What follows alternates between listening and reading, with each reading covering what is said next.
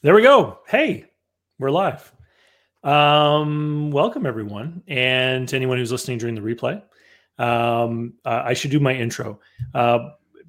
Welcome to davidcbarnett.com, the blog site, YouTube channel, iTunes, SoundCloud, Google Play, Amazon podcast, where I talk about buying, selling, managing, financing small and medium-sized businesses.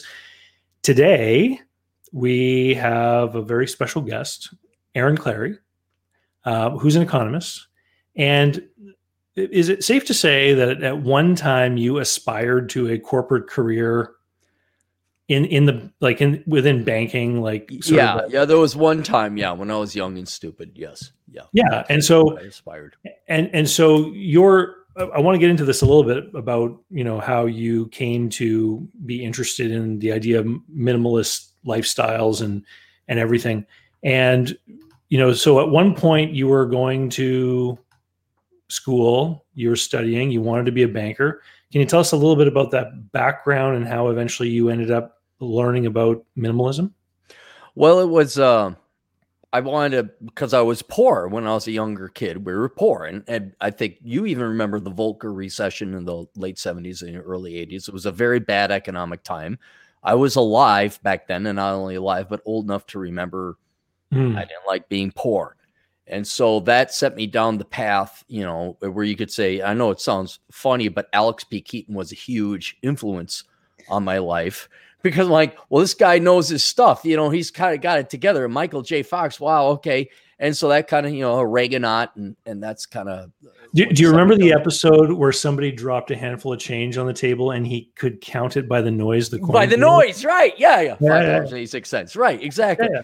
So anyway, so that's kind of where I went. But as you probably are aware, I think people are aware today that finance is not a good degree and it doesn't really lead you in anything. And but I did, I guess the word would be wallow in banking for about 15 years, and I had a career there. So and then since that point in time, I wrote several books, and the internet has obviously, as you know, with bandwidth and everything, I guess I'm internet famous now. But it's been a different path. But yes, my background is thoroughly ensconced within finance and economics. And so, for those of you in my audience who don't know Aaron, you've got your own podcast and you have a YouTube show. You run a consulting business for people, and you've written many books about personal finance. You got one that's in my bookstore, Poor Richard's Retirement, which I thought was great. And so you have helped open up people's minds and increased awareness of what I would call some pretty important personal economic things, decision making in a person's life. And so, let's start off with a definition of minimalism, because if I looked online before the show, and all I wanted to talk about was the art movement in the 1950s. And so that's clearly not what we're talking about here. That's not what we're talking about. No. Well, no, minimalism, it's the best way to define it is that you place more value on time than money. And we, universal we, are at a very fortunate point in life where all of our goods and services are kind of taken care of. There really is no poverty. There really is no hunger. If obesity is a problem right now. And what that means is that you, me, and everybody else, we're going to live the same 78 years that Bill Gates is going to live. We're going to live the same 78 years. I think Warren Buffett, though, he's in his 80s, though, now. He kind of cheated the system. But the larger point is that, look, you and I are no worse off than Bill Gates. I'm sure Bill Gates has sushi and he has yachts and a Ferrari, if he even does that sort of thing. But ultimately, what it boils down to is our time.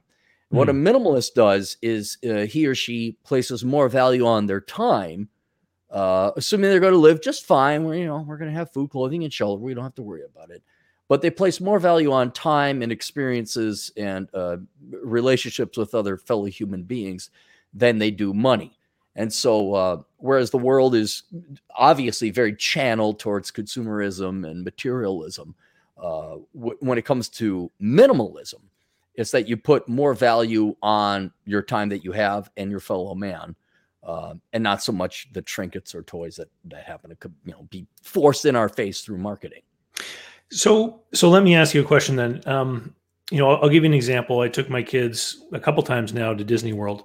And as you can imagine, if you try to buy lunch at Disney World, it's really expensive, right?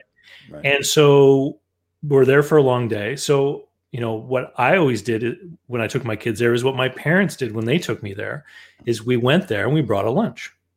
And, you save money and then you're there for a long day. So later on, you do end up buying food anyway, but you're not spending $100 on food, you're spending half as much or whatever.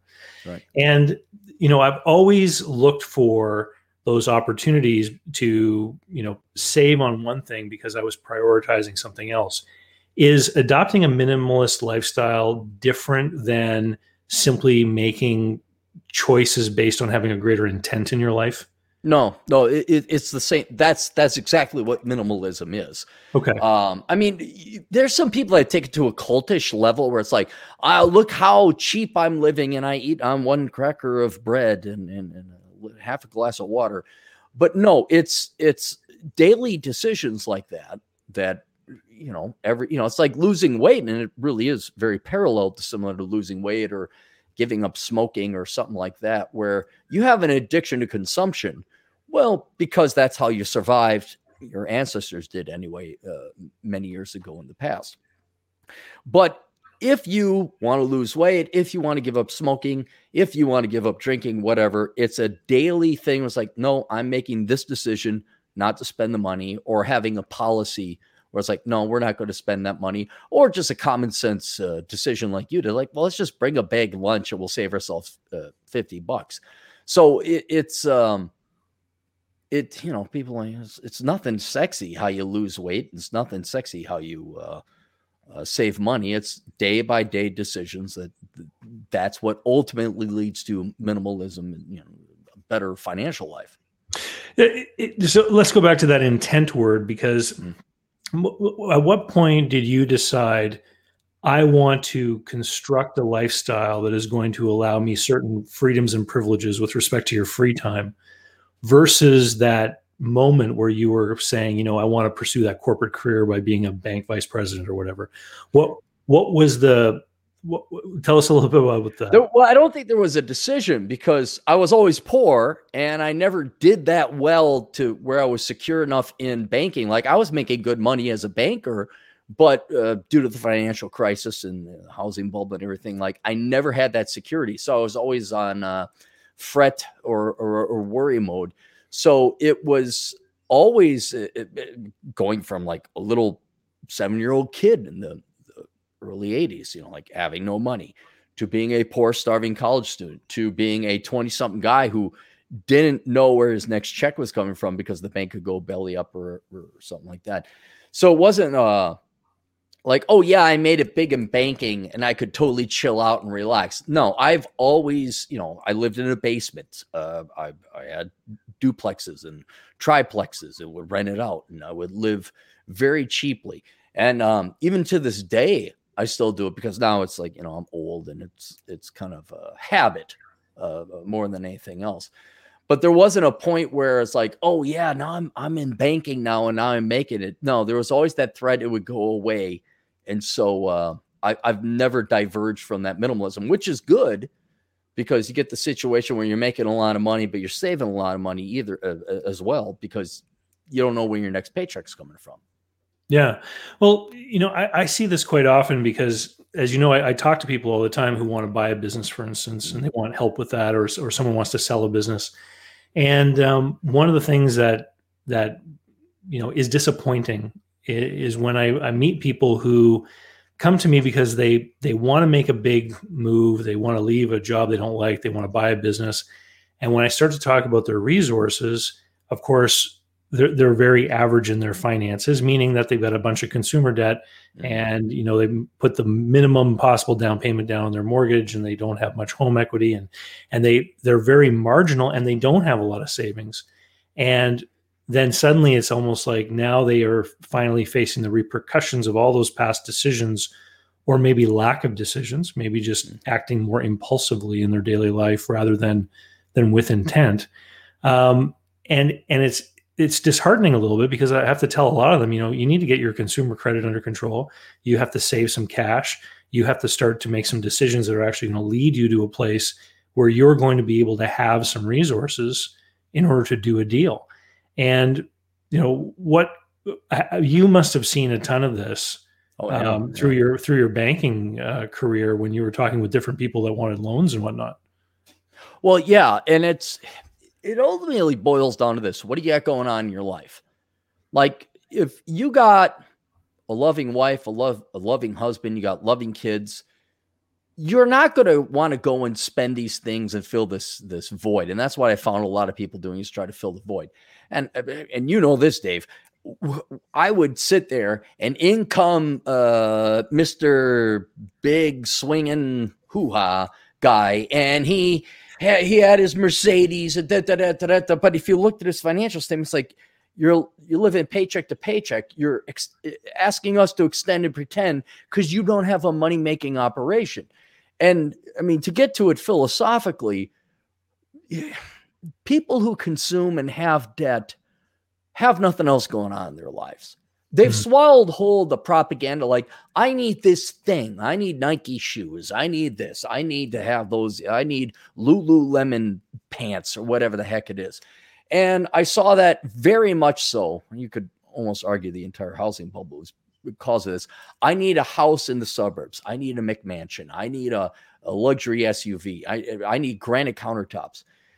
And when I saw that's the lie that people are living, where it's like, yeah, but don't you have a kid? And that was one thing that I was like, most of the guys that came in for loans, like, don't you have family? Don't you have children? Like, shouldn't you go play, feed ducks, for 89 cents, you could buy some Wonder Bread at the gas station and feed ducks, and that'll take your entire afternoon. No, you had to be at Lake Havasu with your rented boat and the rented yacht. And so this, and I think you and I are beyond this because it's so childish. We look at it and I'm like, why would you spend all this money to impress people you don't like? Yeah. But apparently that's where everybody is. And so every bit of consumer debt, and I would even say commercial debt, because there was a lot of dude bros trying to fake it till they make it and look like they're professionals. You're all chasing after something that's dumb, vain, pointless, stupid. I don't care if it's got the little, the Mercedes got that little peace sign with the other thing. Are you kidding me? I got a Chevy. I paid $4,000 for it 8 years ago. It's got 150,000 miles. It will still drag me to point A to point B, just like your Mercedes will. And I guess the bigger tragedy is here you got some kids who love you as dad or mom. Well, go spend time with them. You don't need it. And so that's kind of sadly where most of the consumer debt, the worthless debt, the crippling debt comes from, is you're trying to maintain a lifestyle and you don't look at what you got in terms of love and your fellow man. And so that's where I would try to, especially with minimalism, is like, hey, you know what? My little nieces, they're free. I don't have to pay. Well, I got to bribe them with ice cream and cake. So, but they still love Uncle Aaron because I show up. And I imagine some of you people have kids and everyone has a family, and it's like, well, they're free. Go spend time with them. Don't buy a designer clothes or a designer car or whatever like that. We got a question here from the chat, and I wanted to put it up here. It's Bernard is saying, is it really giving up something, or are you choosing to gain something else? And I think this is a great question, because a few years ago, I was having a conversation with someone where I was talking about having a good solid emergency fund in cash somewhere, preferably in a different institution than your day-to-day banking. So it's a little bit harder to get at and stuff. And I've often run into people who will, if they learn someone has a good amount of cash set aside, they'll say, well, you need to do something with the money. And my argument is always that money is being invested in sleep, because especially if you're an entrepreneur, you're going to sleep better knowing that you have, for example, 6 or 9 months, of living expenses just sitting there, right? You're not going to be worried that customer is going to cancel a contract with you, or some other thing is going to happen to cause your paycheck to disappear next week because everything's taken care of. I think this is a great comment from Bernard. Well, right. Is it really giving up something, or are you choosing to gain something else? I don't think you're giving up anything. Truthfully, I mean, look, things are things. They don't matter. Dave, you took your kids to Disneyland, right? Yeah. Did you like it? Oh, it was awesome. Okay. Did you notice what shoes you were wearing or what shirt you had on? No. I mean, like, and your kids now, of course, they're going to get old and we're going to be old fuddy-duddy Gen Xer. Oh, okay, dad. Okay, boomer. And they're going to like dismiss us when they turn teenagers or whatever. But you're going to have that experience. And that's all it is. And here's the thing, Dave. Let me ask you this. If you bought really fancy shoes or you had regular old shoes, do you think you're still going to live to 78 years old? Well, I hope to live longer too. I know. Okay.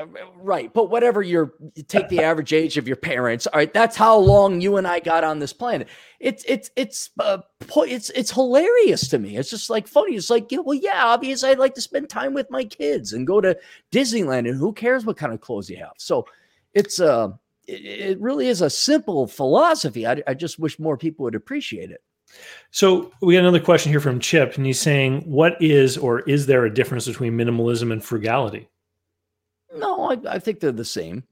You could take it too extreme to the point that you're actually cheap and you're tripping over $1 to pick up a dime. And I've seen that happen where people end up like costing themselves, especially in health, where it's like, I'm going to be so minimal. It's like, yeah, but you ain't feeding yourself. You don't have health insurance. So there's some instances there, but no, I don't believe there's a difference between minimalism. I've seen people still work themselves to the bone, like workaholics, doing everything they can, just putting all their time and effort into earning, and then they don't spend anything, and it's like they're hoarding the money. Right. So you could be frugal without really appreciating some of the benefits that being a minimalist could bring. On your Twitter feed, you often post pictures of natural places where you're going hiking and stuff like that. So that, I benefit from this too. I mean, tomorrow I'm taking the day off. We got fresh snow, so I'm going snowshoeing tomorrow. Have fun. And have a lot of fun with it. Well, I dress warmly. I don't know what the problem is. You and my mom could go snowshoe all you want. I'll just let you go. But so when I think of, the question was, what's the difference between minimalism and frugality? When I think of minimalism, I want to ask the question, does minimalism look like poverty, but is it a choice instead of a condition that you're forced into? To the outside observer, minimalism would look like poverty. And when I was poor, it was forced on me. I had to be a minimalist. And one of the greatest epiphanies I ever had when I was like 20, I realized, well, I'm fine. I'm not starving. I'm not dying. I mean, I don't have any fancy clothes or anything like that. But when it's almost moot, it's almost academic, where it's like, okay, look, once you realize you're going to live just fine, the money almost becomes irrelevant. Like and this has been very helpful with me, and now where I'm paying out half my money in taxes. Do I care? Yes, on a certain level, I do care, but I don't, because at the same time, like, I got all I can afford. I got all I need. I don't starve. I don't want for anything else like that. And when you get to that position where it's like, I don't need the vanity, I don't need the fancy stuff, there's a peace and calm and serenity that comes with that. And so while to the outside observer, like, this sweater my girlfriend bought me, but my socks actually do have a hole in them. I don't care. And people would look at me on my truck. They say, oh, look at that poor guy over there. They don't realize I'm the most free rich man ever, like within a 20-mile radius. I'm sure there's millionaires out there, but I'm the freest guy out there. And so it's, to the outside observer, yes, they would say, oh gosh, look at that poor guy. Oh, look at his schleppy clothes. But it's not about them. It's not what other people's opinion are. It's what kind of life do you want to live? And I want to live a free life, and I do. I know millionaires who have to worry about, especially in Minnesota, where it's like, oh, my place in St. Paul might be taken over, or the property taxes money. They're all worried, and they have to work because they have real jobs, and they're invested in multi-million-dollar industries. They work 80 hours a week. It's like, yeah, 80 hours. No, I want that time for me. And so I'll live the exact same length. I'll live the exact same life. But I get to spend time with my nieces. I drive my crappy 2003 Chevy Silverado, but that's enough for me to enjoy life. So it really is a reprioritization and not caring what other people perceive you to be. It's as long as you have your time and your freedom. It sounds like someone has to make a conscious decision to sort of move up Maslow's hierarchy to the point where they no longer are looking for that sort of external gratification from other people around them, that they're willing to be happy on their own accord without having to get that validation from other people. This is a bit of a maturity thing then. Right. And it's so basic. Like, do you want to lose weight? Yeah. Do you want to quit drinking? Yeah. Do you want to quit smoking? Yeah. Well, make the decision. Yeah. It's not, and you really have to become internalized and not arrogant, but self-inflect and like, okay, what do I want out of life? And once you become a minimalist, it's like, well, yeah, I don't need that. I could do without that. And so the epiphany, what people have to realize is other people don't matter. What do you want?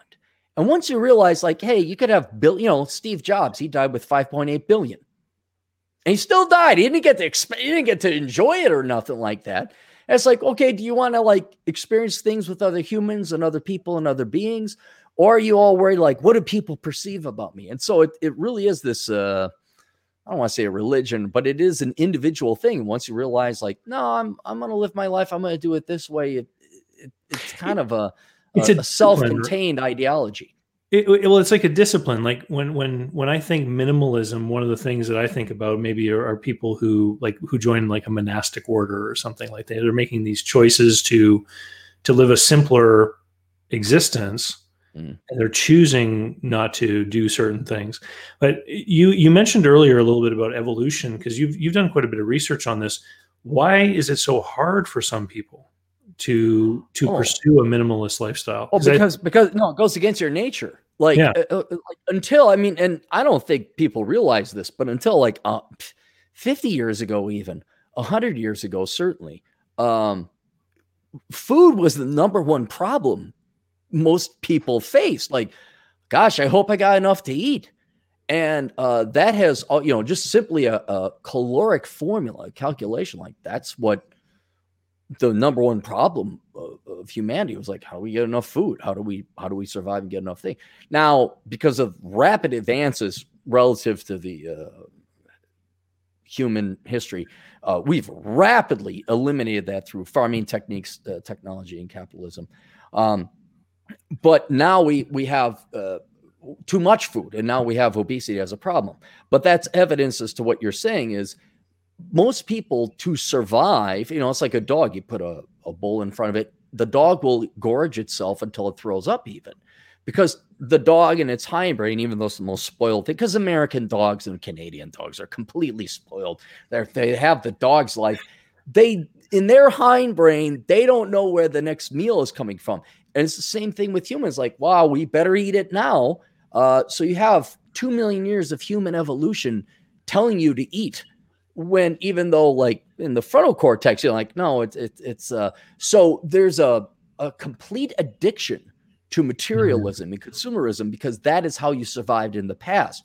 And what it's going to take is some true intellectual honesty and independent mind to say, whoa, wait a minute.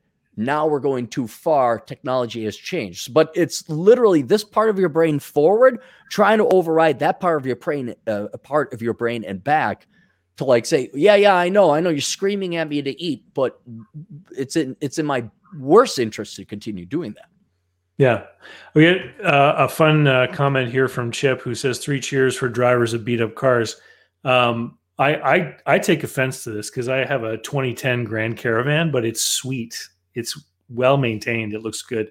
It's not beat up at all. Oh, you're muted. All my vehicles are like almost 20 years old. I got one that's like 17, 18 years old, another one, and they're all pieces of junk. And I'll tell you this, like if anybody gains anything from this, never buy a new car. Just buy used cars for cash, and you are going to come out so far ahead financially, because cars, aside from worthless degrees and overpriced McMansions in the suburbs, that is the number one expense that will torch your finances. So if you just buy used cars for cash, you'll be all right. I got another great question here. This is from Ceci. She says, I think that's a great point. This lifestyle allows you to show up as the best version of yourself. What's something that is quite overlooked but really important for being a minimalist in business in particular? What's something that is quite overlooked? I'll tell you some of the things that I've seen, and thank you very much for this question. I've seen people buy or start a new business and then spend $100,000 upfitting the leasehold improvements of a leased office space. Yes. Yeah. Okay. To have the fanciest, swankiest, most impressive office or showroom or whatever it is type of business that they're in. And people walk in the front door and they're like, wow, this is an impressive space. I really like this space. That doesn't mean they're willing to pay anymore. Right. You know? Well, and that is why do you even have an office or a space in today's world? Unless you're like physically manufacturing something, you should not be having an office or a downtown space or anything like that. And that's one thing I was also going to echo is, in my day, it's like, okay, you're an accountant. Why are you not working out of your home? Well, I need an office. Like, no. They only care if you can do the taxes. That's it. You're a CPA. That's all they care about. They don't care if you got an office or not. And so, yes, that would be one of those things where you get in the mindset, like, I have to have a business, so I have to have an office. Like, no. Say rent is probably the number one thing that torch people in terms of their finances. When I was in banking, is like, you couldn't afford the mortgage, you couldn't afford the lease. So unless you're a manufacturer, get rid of it. There's no reason for you to have an office. I volunteer with a local college here who does some business training. And one of the things that they do is they do a business plan pitch contest, kind of like an episode of Shark Tank on TV. And I volunteer to be one of the sharks, like to ask questions and stuff. And one of the other volunteers is a banker, and this one guy made a pitch about he wants to develop an RV park. And then after the pitch was done, this banker told me that in the year, like in the past 12 months or something, he had denied almost, like, I think it was, he said 5 or 6 loans to people who were literally cash flow poor because they owned a $30 or $40 or $50,000 recreational vehicle. Right. And they were making these giant payments, and they'd mortgaged the thing over. You can get like a 25-year mortgage on these things. And it's crazy. It's like, if you looked at the opportunity cost, if those payments were going into a retirement account or your children's, education account or something like that, what is that RV really costing? I'll bet you most people would realize it's cheaper just take a vacation and rent a hotel room. Right. But don't get me started about RVs and recreational vehicles. People who get RVs have their own mindset, and they're just going to do it no matter what. So I've stopped trying to do the cost benefit analysis. I'm like, you could get a 5-star luxury hotel every night that but for the RV. No, it's been my dream. It's like, okay, boomer, just go drive your thing. So I've kind of given up on RV people. So for people that want to learn more about this stuff, you've written a few books, and you have a class that you teach periodically, which is only available certain times. Why don't you give people a little bit of, let's talk about some of your books, because I mentioned Poor Richard's Retirement, which is a book that shows that you can afford to retire in much more feasibly than maybe the retirement planning industry would have you believe. Correct. You want to give us a little bit about the thesis there? Because I enjoyed the book. Well, the general thesis is that if you are a minimalist and you stop putting things ahead of people and you put people ahead of things, you really only need about $250,000 US to retire. Now, of course, I wrote that 5, 6, 7 years ago. So let's bump it up to 300,000 with inflation. But that's what Poor Richard's retirement is it's like, look, if you don't have RVs, or other stupid things like that, you should be able to retire per person on about $300,000 per individual by the age of 65. Life expectancy plays a role in that, so maybe a little bit more depending on how old your parents were, but that's what that book is. And it's not even an instruction manual, although there certainly is some do's and don'ts and what would be called a practicum within that book. But that one is more of a philosophy to realize, like, hey, look, you don't need this much money. And if you have your priorities right, where it's love for your fellow man, that love for your fellow man is free, if you get good people in your life. So you don't need the fancy and the hoopty-loopty with the shazzy-me-kazam. You could get by on 300,000 for just mere living expenses. So that's what that one is. And then I have a class on minimalism that I offer at the end of every month on minimalism. And it's basically like, hey, here's how you do it. And everyone gives me guff because I charge $500 for it. And it's like, yeah, because I want you to be invested. And that way, if you say, hey, yeah, I don't care, I got your money. But I like to have people have skin in the game on a minimalism class. And it actually has turned some people's lives around. That's awesome.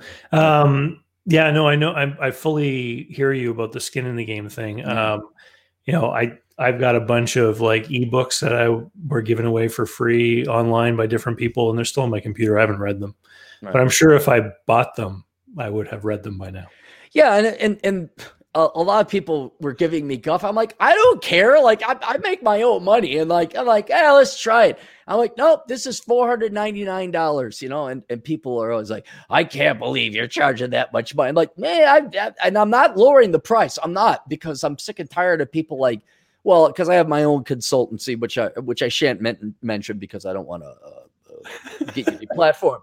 But I don't care. I'm making this, and it's $500 to make sure you save enough money that you can retire. I mean, like, it's a pretty good deal, frankly. I've seen a lot of boomers. They're like, reverse mortgaging their homes. It's like, do you want to be that person, or do you want to like maybe actually have some money and say, it's worth the price?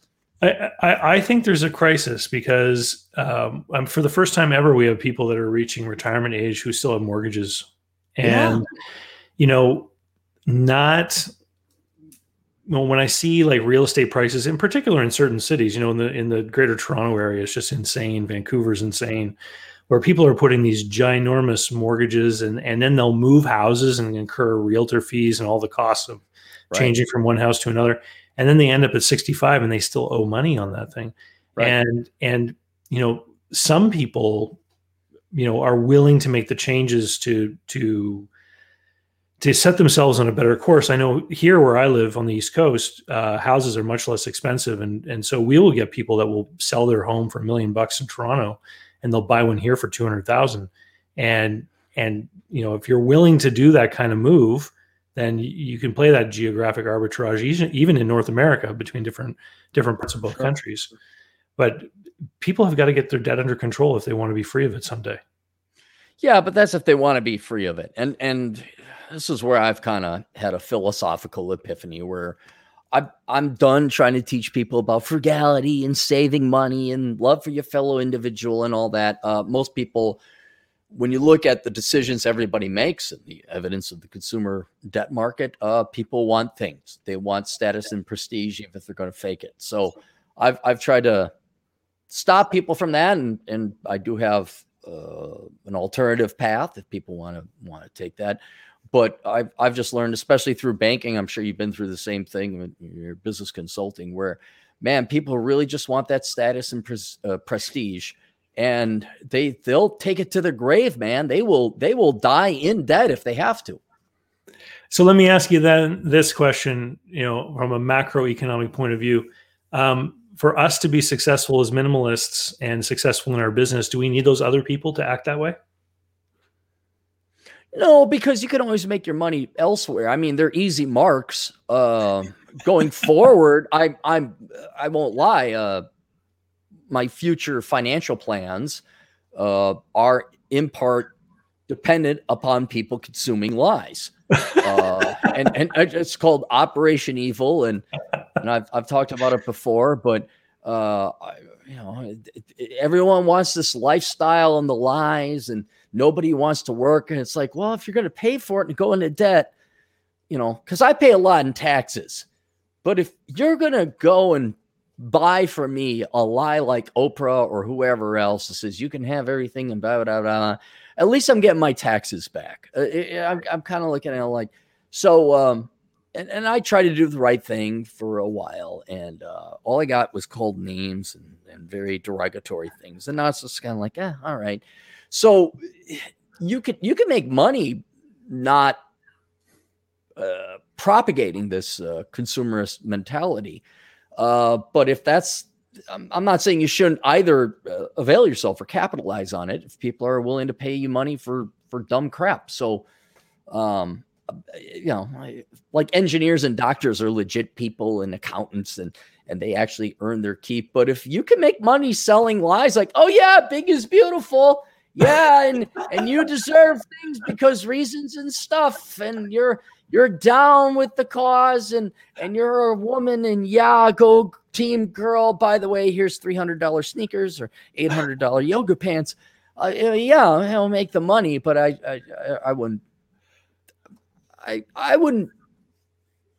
point my finger at you if you made money off of those people. I'm okay if you make money off of that. Aaron, all right. So if people want to learn more, you're also the author of the Captain Capitalism blog. You talk about all kinds of stuff of this nature all the time. Where is the easiest place for somebody to find you online? The easiest place, find me at captaincapitalism.blogspot.com. Also, if you want to hit me up over at my consulting company, it's called aholeconsulting.com. It's not a-hole consulting. It is spelled out the wrong way, but I'm just trying to be polite for David. It's called aholeconsulting.com, and that's where you can find me. If you just search Aaron Clarey, you'll find me on the internet too. I'm out there. Awesome. Well, and for everyone else out there, thanks for joining us.